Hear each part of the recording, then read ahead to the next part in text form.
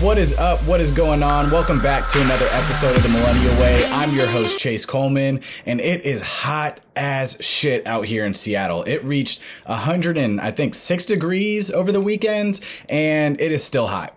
It's hot. So prayers up. Got to send our prayers up for all the pets out there, all the people who are also struggling with the heat. I'm fortunate enough to have some AC in my house, but I know that is not something that is typical in Seattle. So sending my prayers out to everybody in the Pacific Northwest. Oregon got really, really, really freaking hot too. And I'm just hoping that we can combat this and it can get back down to the 80s, which is why we love living in the Pacific Northwest. But today, we have an awesome guest. We're bringing back Melanie Stewart, a friend of mine, an amazing friend of mine, and she is going to give us an update on COVID, the COVID updates going on at Google, and she's also going to help us understand how the tech industry is, let's say, pivoting through COVID. And I think we'll be surprised to find out from Mel, COVID might have been a good thing for the tech industry. However, before we get Mel on here, let's get ready for today's business updates.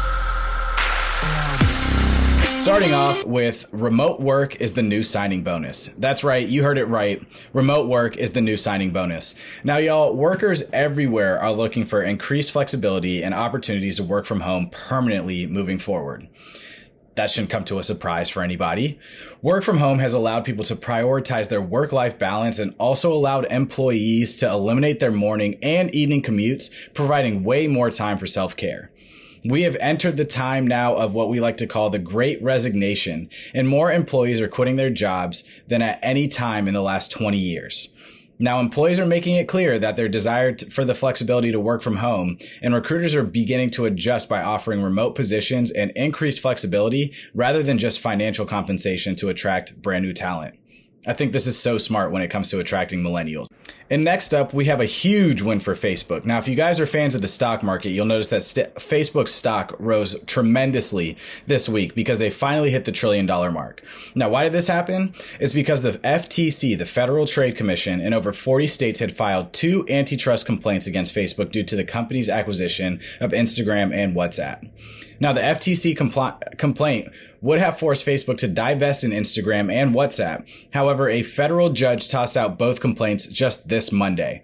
As a result, the tech giant's market capitalization promptly surpassed $1 trillion for the first time, signing a huge win for Facebook. I mean, $1 trillion? That's a lot of money. That's a lot of money. But enough about the business updates this week. Let's get our friend Mel on. And I am bringing back one of my best friends, someone who I absolutely adore and love so much. We have Melanie Stewart here with us today again, guys. Melanie, thank you so much for joining the Millennial Way. We're running it back for round 3. I can't believe you just keep coming back. Thank you. I can't either, but happy to be here. So thanks for the invite.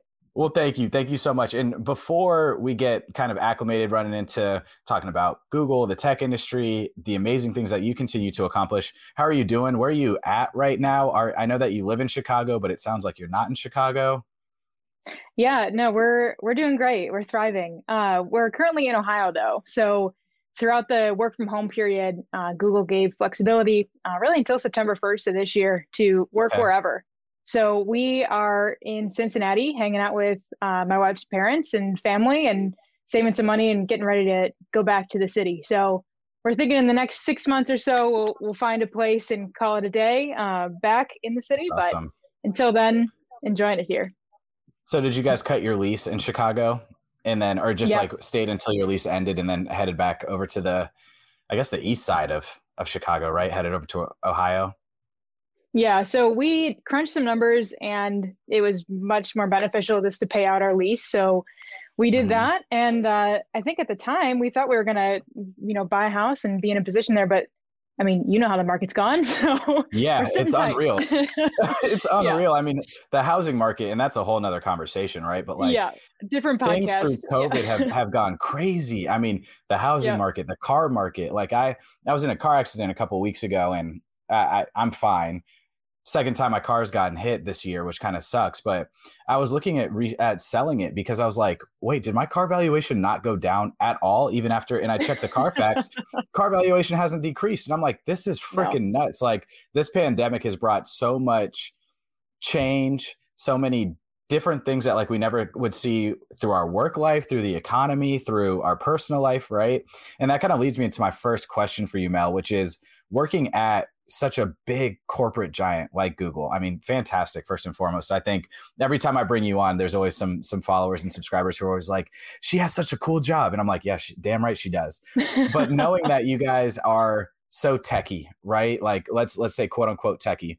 Tech industry has always been known for virtual meetings, known for flexible workplaces and being able to kind of meet the employee where they are.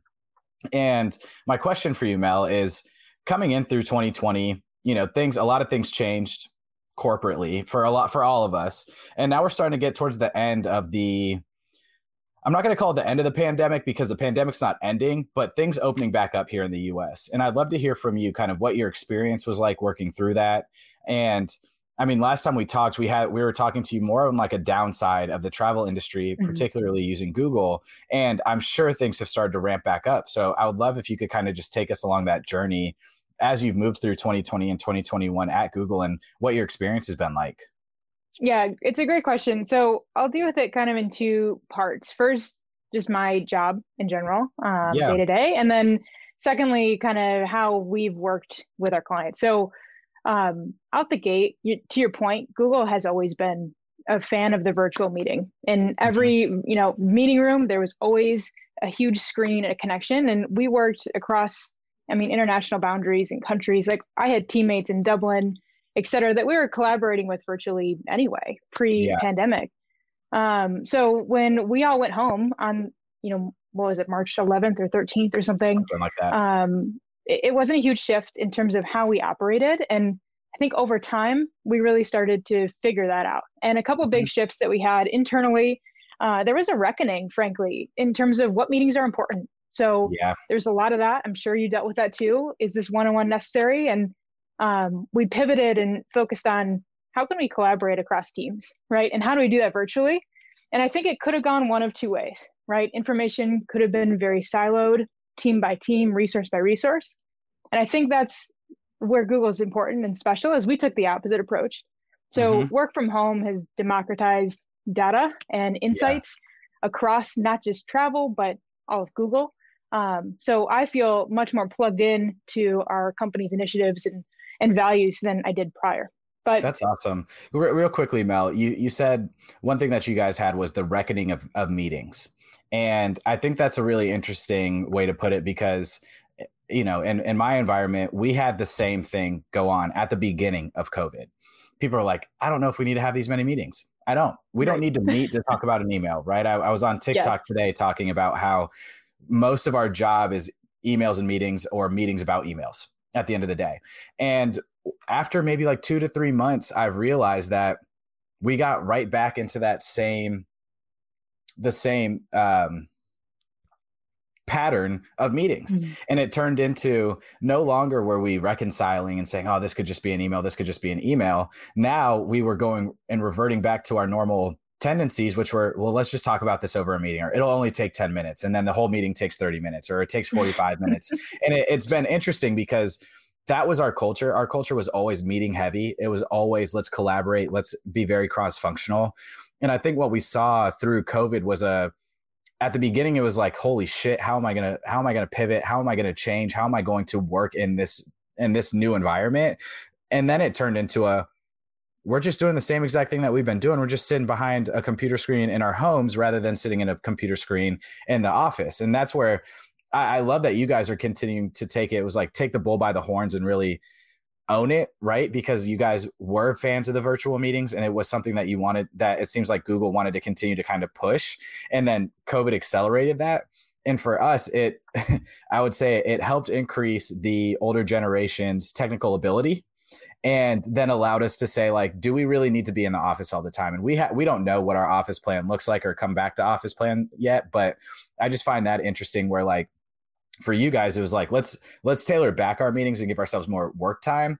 And in our environment, it was like, no, we're going to go back to meetings and you're going to end up working, longer hours than you probably want to, just because of the fact that, like, we need to meet and talk about stuff. No one took it personally. And I think that was the big update is my productivity and value, right, as a salesperson at Google is, are we driving results and revenue for our clients? Hmm. And with that being said, it doesn't matter if I'm meeting internally at all. Frankly, Yeah. it's how many meetings am I having with external stakeholders? Am I prepared for those meetings, and do I have the resources that I need to Hmm. go into that either room or meet link or what have you, prepared and ready? So no one took it personally when we cut internal fluff, and frankly, we've gotten pretty inventive. So I don't know about you, but I have a handful of walking one-on-ones every day. Hmm.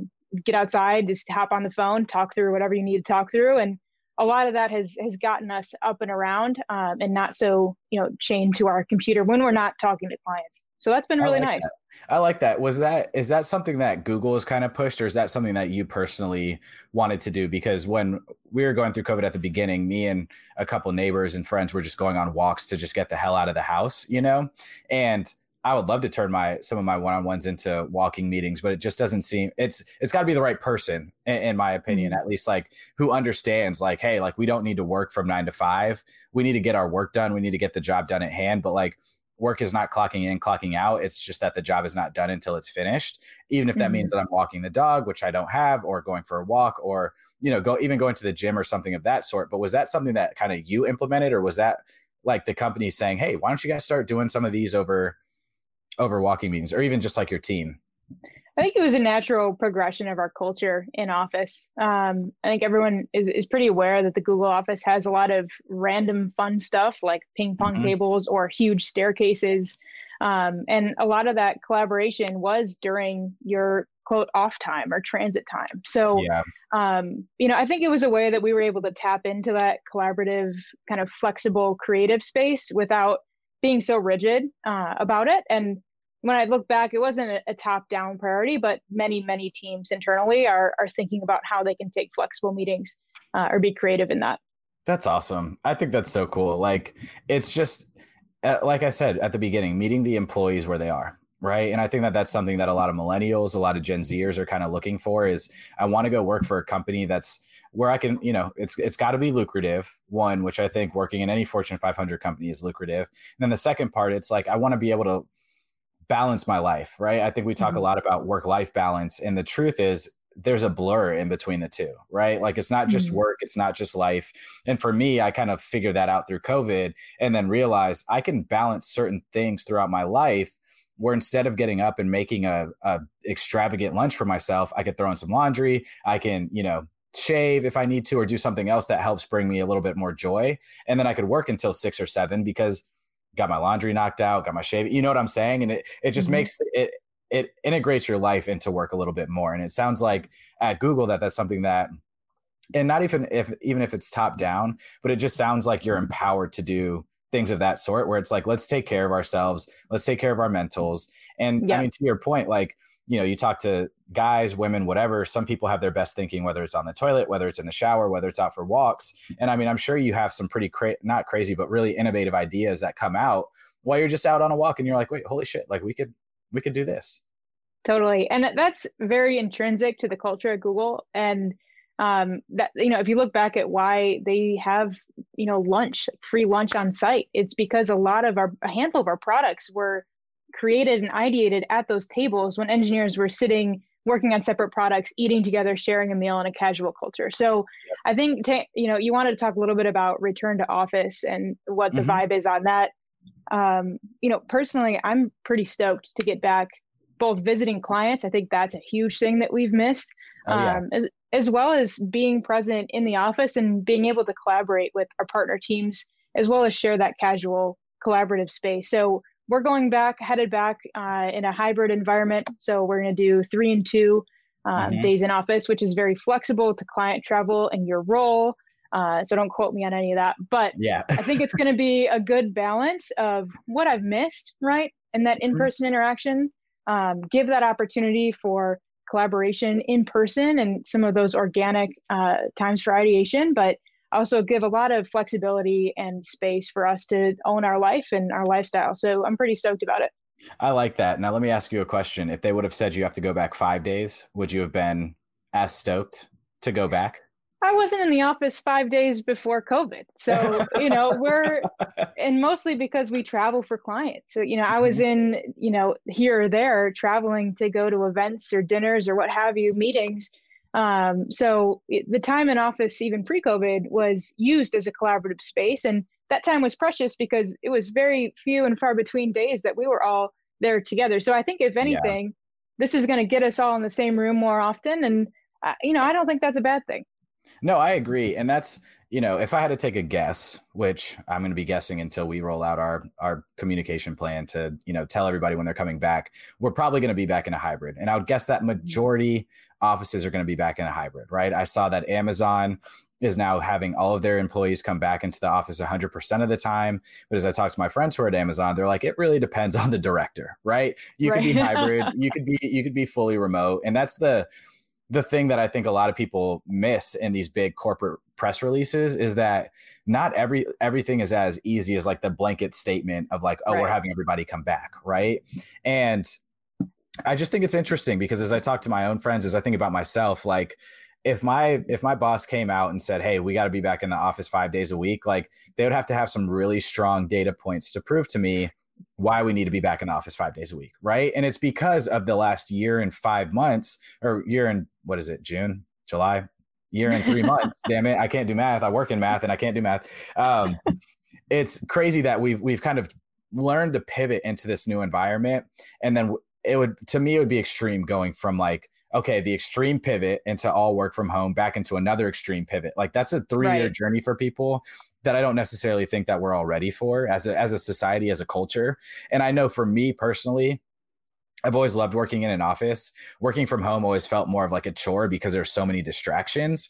And then once I figured out how to work from home, now they're like, okay, guys, now it's time to come back and get ready to work back in the office. And it's like, but wait, I was just figuring this out, right? I'm like good I just now. got it done. So it's interesting, but I don't know. I find it unique that there are like certain people like yourself and like myself that are excited to go back into the office. And then there are certain people that are like, hell no, like whether it's for safety, whether it's because they figured out a certain balance in their life and they like that balance. It'll be really interesting to see what the pushback comes from employees as people start getting back into offices. And then again, there's always that safety aspect where for me, I respect other people's opinions. I don't care if you believe you want to wear a mask, don't believe you need to wear a mask. Like I'm going to do my thing, you do your thing. But it'll just be really interesting to see how that all plays out because I'm really, really intrigued. And I think as a society, we've seen a lot of divisiveness recently. Oh yeah. Yeah, I'm very glad I don't work in HR. I don't want any part of mediating that conversation because I absolutely agree with you. Okay, I love it. And I couldn't no. Yeah, HR, that's like hell on wheels right now, having to deal with all this stuff. But let's pivot a little bit. So talking about college students who have also gone through a crazy, I mean, if you and I were seniors during COVID, like I don't know what we would have done at Stetson University. Like it would have been hell on wheels. And as I think about them, as I think about young professionals graduating who just graduated a month ago or who are gearing up to get ready to think about those next steps, say I'm a college graduate and I'm calling Mel and I'm like, hey, I just want to break into the tech industry, but like, what do I need to do or what steps should I take to start even getting into the tech industry, right? And let's say that I've already had a couple internships, one of them being in tech, one of them being maybe in like finance. And I came to you and just asked you for some advice on like, what should I do? Or what are the steps that I should take in order to obtain this job or obtain getting into a company such as Google?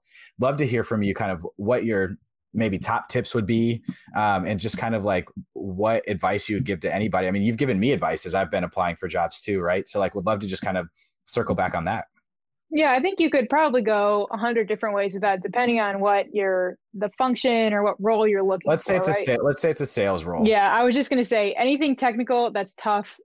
I'll connect you with someone that knows that world. I do not. But if you're thinking and sales, I feel like engineers know the path to do that, right? That's a pretty linear path. Yes, go do that. That's your answer. But if you're thinking tech sales or that type of environment, I think there's a couple things that if I was in your shoes, what I would do. One would just be pretty simple. Think about your story and how you can tell that. maybe it's your personal brand, right? As you become more into the corporate world, you'll hear that term. But living through this period of COVID, especially as a new grad, I think gives you a unique lens on resilience and will allow you to walk into interviews, tech or not, with a much more unique per se, or I don't know, a more valuable story. And if you're able to frame that as resilience or, X, Y, and Z, this is how I took advantage of the time, or this is a huge obstacle that you overcame, really hone in on that. That's my first piece. But maybe more tactically, throughout this period, online education and certification information has been truly open to the masses. So Google has had a really couple cool initiatives putting out certification programs that you can get in the next year and a half to hone in on some skills, technical or otherwise, maybe you didn't get. I have a liberal arts degree. That would have been awesome, right? As a resume builder. I work specifically in ads and ad sales on the Google platform. I think that learning or becoming certified in things like Google Cloud or AWS or Azure, even Facebook sales or ads, etc., those are all huge things to do, as well as the Google Ads certifications and Google Analytics certifications. They're all online. You can do them in some as few as a couple of days, some, a year and a half. Most are free.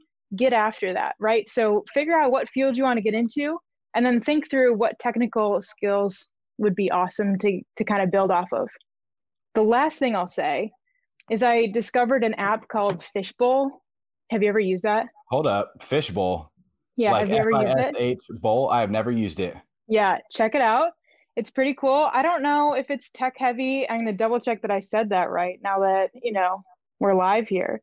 Yeah. Fishbowl. It's an app. It's TO with a little purple fish.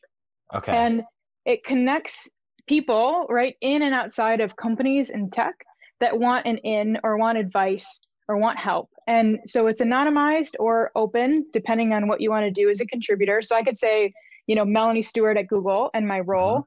I could say someone at Google and just keep it there.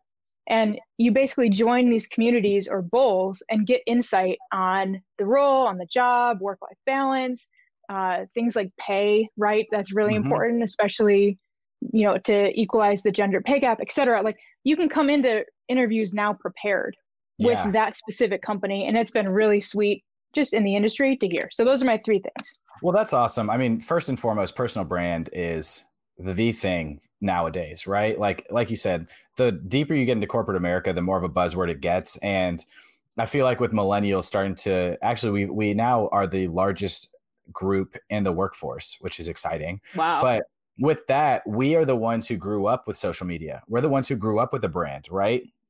There are people online who have blogs on their Instagram handles, and that is their only Instagram handle that they have, right? That is their personal brand. And when you're able to tell that story, that journey that you are on, and why, I was talking to somebody about this morning, it's not why that job is perfect for you, but it's why this company is the perfect fit for you. Plus, the job fits into your career path that you want to be on, right? Right. Engineers have a very linear path. You can go be I'm just going to make this up, junior engineer, then an engineer, then a senior engineer, then you become a manager, right? And you just continue to move up the chain that way.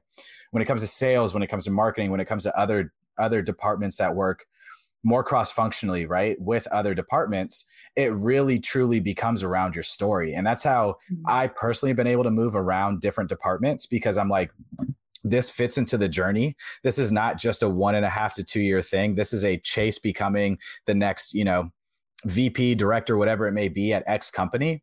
And when you're able to kind of tell that, along with, like you were saying, Mel, point number 3, go take those certifications, go get those skills, go do something outside of work that's going to help make you better and make you more prepared for that job. That fits into your story too, right? Say I was going to apply for account manager at Google, and they're like, well, Chase, like, what did you do to prepare for this? You've worked in, consumer product goods your entire life. You've never worked in tech. You've never done an ad sales job. And I tell them, hey, I know the analytics on the back end because of the jobs that I've had. However, I want to get into tech ad sales because, X, Y, and Z, A, B, and C reason. And I also took the steps to learn and take the Google certification. And now I'm certified in video ads and display ads and, text ads and all the different ads that you have. And then all of a sudden it makes that the person who's interviewing you go, holy shit, if they're doing this for an interview, what are they going to do when we start paying them? Right. And like, from my perspective, it makes it where you are no longer applying for that job, but they're applying to try to get you into the company. And when you have people who are trying to pull you in, when you have VPs, directors, associates, managers, anybody within a company pulling you in, it's always a lot easier than trying to break down that door and try to just knock it down and then get in there. Right. And that's where I love your tips, because it's all about personal branding.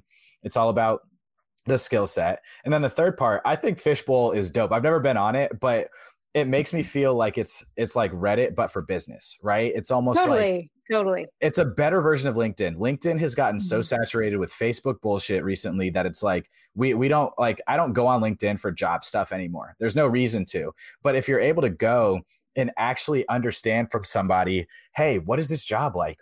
How often do you work? How often do you not work? What's the pay like? And then that allows those people, AKA young professionals, students, any professional, to understand, is the pay worth the amount of time? Is making 500K worth working, I don't know, 80 hours a week? Some people will say yes, some people will say no, but it allows you to make that decision based off of what you're reading and how you're talking to people. Does it have a like DM feature where you're able to like message people on its own? Yep. So now I feel like I need to be sponsored by Fishbowl, but you do need to be sponsored. Once you're in, so I have a google.com email, right? You can verify your email and have access to sites or company specific info and boards, which is kind of cool. But apart from that, there are external groups and industry groups, DM features, networking features. It's pretty sweet. And yeah, to your point, much more accessible than LinkedIn, much less, I don't know, I want to say locked up or like polished or curated, right? Because there is the anonymous feature. So I don't know. I would definitely recommend it. But I'm gonna check one it out other, That's you should. I'll send you a link. One other thing I wanted to mention too, and maybe something I undervalued up until the last year or so, maybe it's a function of working in travel during COVID, but having deep industry insights, whatever industry you work in, is really, really critical to at least my success and feel like my future success. People and companies, they need people who are going to come in and know at least the basics about the industry. So I always overvalued grit and drive, right? And I was like, I'm going to come in, I'm going to work really hard and do a great job over industry experience, because I figured I could kind of adapt to that. I didn't want to be tied down to an industry.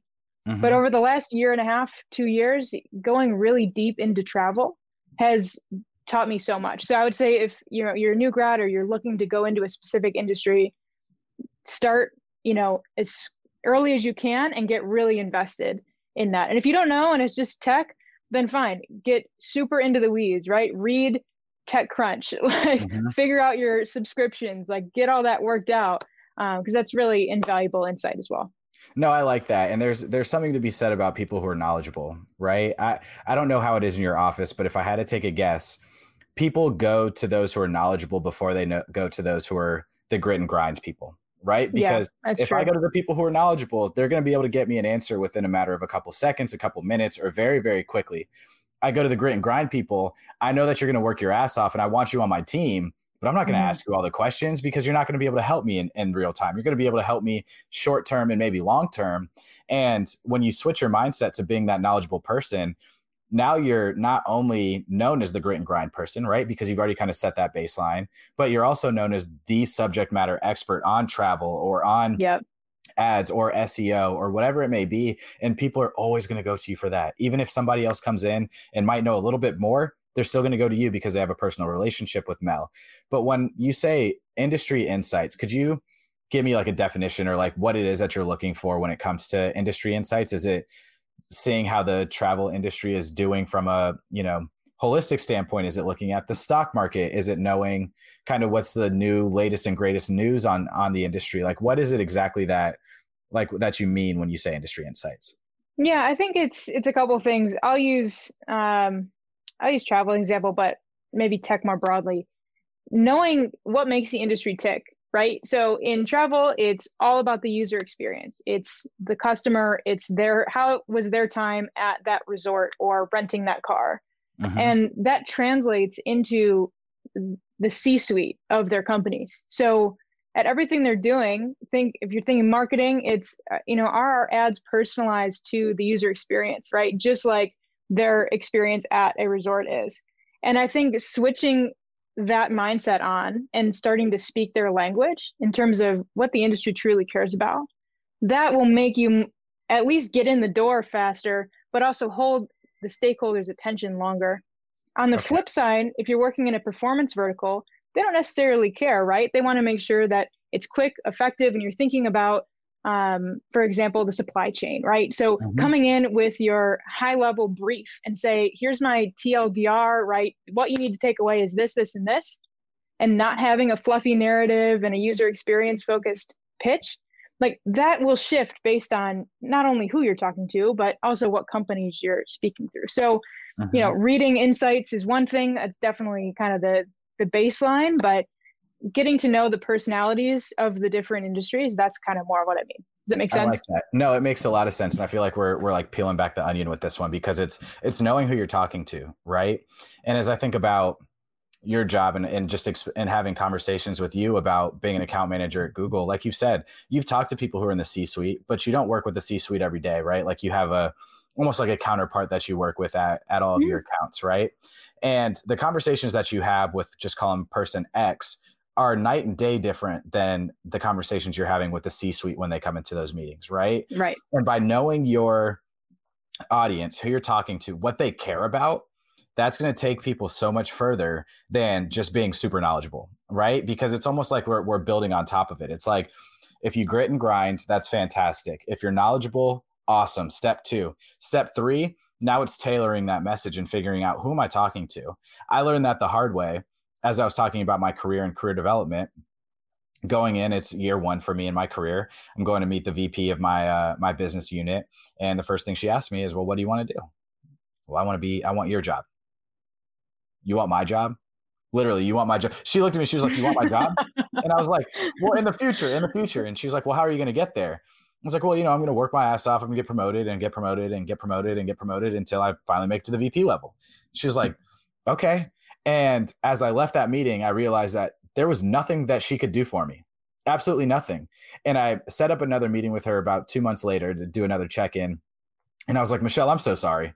She was like, for what? I was like, I was speaking as if like you were trying to like solve the earth for me, right? Like Chase's career is going to be this, and we're just going to get him there. I was like, but I didn't know my audience. I was like, what I want to do is I want to learn more about marketing analytics. I want to be a project leader. And I started talking about things that were more important to her, because all she could do is affect what I'm doing right now. Right. And by telling her all of those things, and then I was like, but I want to do all these things to set myself up to get that next promotion. And then it was like, okay. And by knowing my audience, by making it a little bit more actionable for her, it then allowed her to then say, we're going to work with Chase. We're going to develop him. And in about 12, 18, 24 months, we'll get ready to promote him if he's ready. But if I would have just kept the messaging for her tailored towards, I'm going to be a CMO, I might have been a damn brand specialist for the next 10 years, because everybody would be like, Chase wants to be a CMO, but we don't know what the hell he's going to do. Hey, I'm all about a lofty ambition. I love that. Good for you. But I think the thing that I learned, because I'm similar in that way, a little overzealous, but well-intended. I really had to learn that in order to get even to the next step, the absolute basic level is to excel 110% at your core role, right? So I wanted to take on 100 different projects. Google allows for what's called a 20% project, where you can devote 20% of your time to a different team or project or what have you. That's awesome. I wanted to jump right to that and get into project management or whatever. And what I had to learn was, well, how can I differentiate myself in my core role, right? Because everyone wants to do everything else. But if I'm excelling now, that's going to bump me up, right? And two, to your point, what does X executive care about? What projects are they aligned to? Right? What core business problems do they need to solve? And how can I get my name attached to a solution? And that's been, I think, a game changer too. No, I love that you said that, Mel, because it's so true, right? When I was coming back to Nestle, I was like, man, I could get back into the like employee resource group game. I could start leading some groups. I could start helping out with like community service, other things like that. And then when I got started, I was like, I need to take a step back. I need to take a step back because I don't know what I'm doing. I don't. Right. And if I want to be good at my job, if I want to be able to work only 8 hours a day because I know what I'm doing and I'm not necessarily learning, right? Like take all this time to learn and then get really good at it. I was like, then I'll be able to take on other things because then I could devote a little bit more of my, maybe 20% of my time, 15% of my time to these other projects. And I came back, employee resource groups, we have like a network around millennials. We have like our multicultural partner network. They're all reaching out. They're like, do you want to run communications? Do you want to help lead, blah, blah. And I was like, guys, you got to give me at least 9 months, at least 9 months. Otherwise I'm not going to be good at my job. And I'd rather be good at my job and then come help when I'm ready than spread myself thin and not be good at both. And then everybody's looking at me and I'm feeling like I am an imposter because I don't know what I'm doing. Right. And I think that's so valuable to tell people, like, focus on the job. The other things will come. Like, I'm sorry, I hate to say it, but you're not going to get promoted within a year. You're not. Like, the chances of that happening are like the chances of making it to the damn NBA, right? Very slim. That means you came in at the wrong level. Well, right? Exactly. So, yep. Like, fine. But I think what we need to start thinking about is, have I really put in the work to deserve XYZ, right? Mm-hmm. Or, was there something wrong out the gate? Oh, absolutely. Right? So that's an important distinction too. Well, one of my VPs told me in a one-on-one, he was saying, Chase, I want you to learn and develop as much as you can in your 20s, as much as you can. Don't try to become a manager in your 20s. And I was like, but Terry, that's a lot of money for a 20-some-year-old. You know what I mean? Like, I want to be. And he's like, no. Because one day you're going to be a VP. One day you're going to be a director and you're going to have 50, 75, hundreds of people working for you. And they're going to expect for you to know everything. Right. Everything. And if you don't take the time now to focus and learn the basics and to do it over and over and over again to where it becomes like you're riding a bike, you're going to be that director and VP that everybody looks at and goes, how the fuck did they get there? Why the hell are they there? They don't know anything. Right. And like, when I took that feedback and I sat back, I was looking at different leaders that I've met, that I've worked for, that I know. And I'm like, there are some of them that climbed really, really, really fast, but they don't know what the hell they're talking about. And it's interesting. And that's not only to say that like people who are in their 30s at the director level or VP level are not knowledgeable, right? Because they are. And there's certainly a reason that they are there, but you come into those leaders sometimes where you find out that, they're either part of the good boys club or mom and dad might've been on the C-suite and helped them get up a little bit or whatever it may be. And then it turns into you really don't know what you're talking about. And we don't ever want to be leaders like that. Right. So it's like, for me, it was understanding and learning that my career journey is not a sprint. It is truly a marathon. It's not linear. It's about the things that I'm learning. And going all the way back to what you said at the beginning, it's about your personal and your brand story, right? If I can take 2 lateral moves and tell the next manager that's coming to hire me that I did this strategically because I wanted to learn a new skill set, they're not going to look at me as an idiot. They're going to say, well, that's a really smart move. And they're going to go, this person thinks a little bit differently. How can we get them on our team? So I love that you said that though, Mel, and I'm going to transition us to our last question, which is the same question I always got to ask you, but we're not in an elevator this time, we're driving. So you and I were in the car, we just met. Okay, we didn't just meet because we're in the car, but we're in the car, we're driving, we're on like, a little car trip. And I'm like, Mel, man, I'm just struggling. I'm struggling. COVID's got to me. The pandemic's got to me. Work has got to me. I am just down on myself. And I just ask you for like 2 tips that you have, whether it be career, whether it be personal, whether it be marriage related even. Like, what would those tips be for me and all the crazy people who are sitting in the back listening? Man, I mean, I don't know if you could have a more open question than that. I know.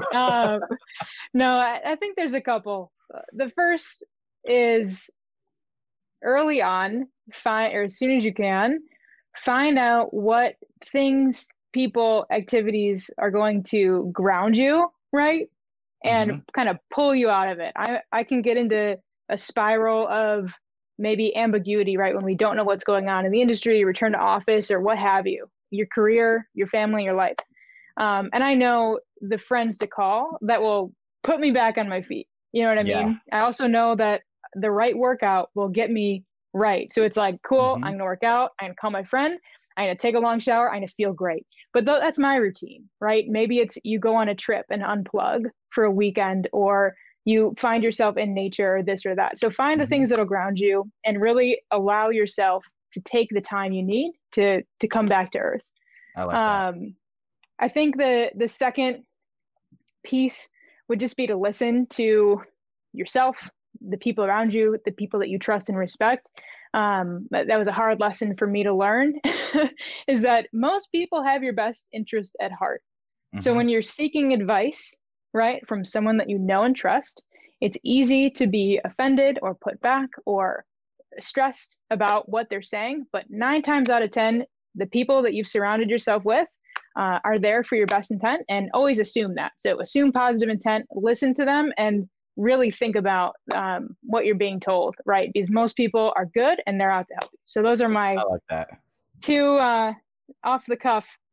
I like it. Well, and it's the last part. It's like, don't take it personal, right? Because if you and I were talking and you were giving me feedback on something, right? Whether it was a podcast, whether it was work, whether it was relationships, whatever, and you're just giving me the cold hard facts, like, Chase, you didn't do this right. You didn't do this right. You didn't do this right. If I were you, I'd change this, and this, right? We may not talk exactly like that, but it's not necessarily always the tone that you need to hear. It's the message that you need to hear. And that's like something that, like, playing sports, right? Our coaches are always said, like, don't hear the tone, hear what I'm saying, because I might yell at you and it might be good freaking job, Chase. And if you listen to the tone, you're like, but it's like, but if you listen to the message, then it's like, great job. Okay. Yeah, you're right, coach. And I think a lot of us need to understand that, like, direct feedback, as much as we say that we enjoy it, it's a skill that kind of takes getting used to it and getting used to hearing it. And I remember the first feedback session I had over development, I wanted to cry because I thought I was doing great. And then they were telling me all the things I didn't do great. Right. And then you learn to not take it personally. You learn to implement that into your work life, into your regular life, whatever it may, and implement it wherever it needs to be, wherever it fits. And then you're able to kind of take that and then build upon it. And then you no longer have to hear that shit anymore. Right. The worst for me was hearing, like, one piece of feedback I got in my first year of career was my attention to detail was not where it needed to be. Cool. I'm going to pay more attention to my attention to detail. And then my next performance review came up. Still, attention to detail needs a little bit of work, Chase. And I was like, okay, but how was it compared to last time? It's getting better. Cool. We're making progress. And then all of a sudden it never came back up. And now in my career, if I hear attention to detail, I'm like, oh shit. What did I mess up this time? You know what I mean? Like, what's the one time that I messed it up? But knowing that I don't take it personally has allowed me to kind of take it, implement it, sometimes sit back on it and say, is this real? Is this not real? Like, is this their issue? Is it my issue? And it's really helped, I would say, me progress just in life. And I think your tips are amazing. Like, finding that time. I meditate now.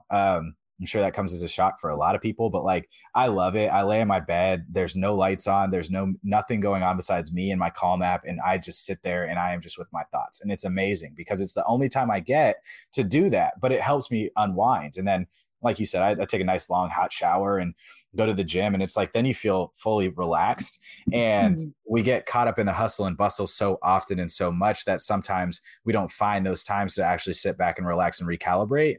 And we end up kind of burning ourselves out more often than not. And I think a lot of people have felt that right now too, but we don't even need to talk about that. So, yeah. Well, one thing on burnout, and that's, again, a whole nother podcast, but one thing I learned throughout this period is if you are feeling burnt out, you're not going to make your best decision. You just won't. Right. And when you're making those decisions out of survival mode, right, they're often what's going to make you feel the most safe or comfortable in the next day to 6 months. When we need to really think about resilience, right, and how the next 5 and 10 years is going to play out, right? And if you just need to take a week off and come back to it, fine. But, don't make these huge decisions based on a couple tough weeks or months. And that was a COVID learning for that I'm sure you know too.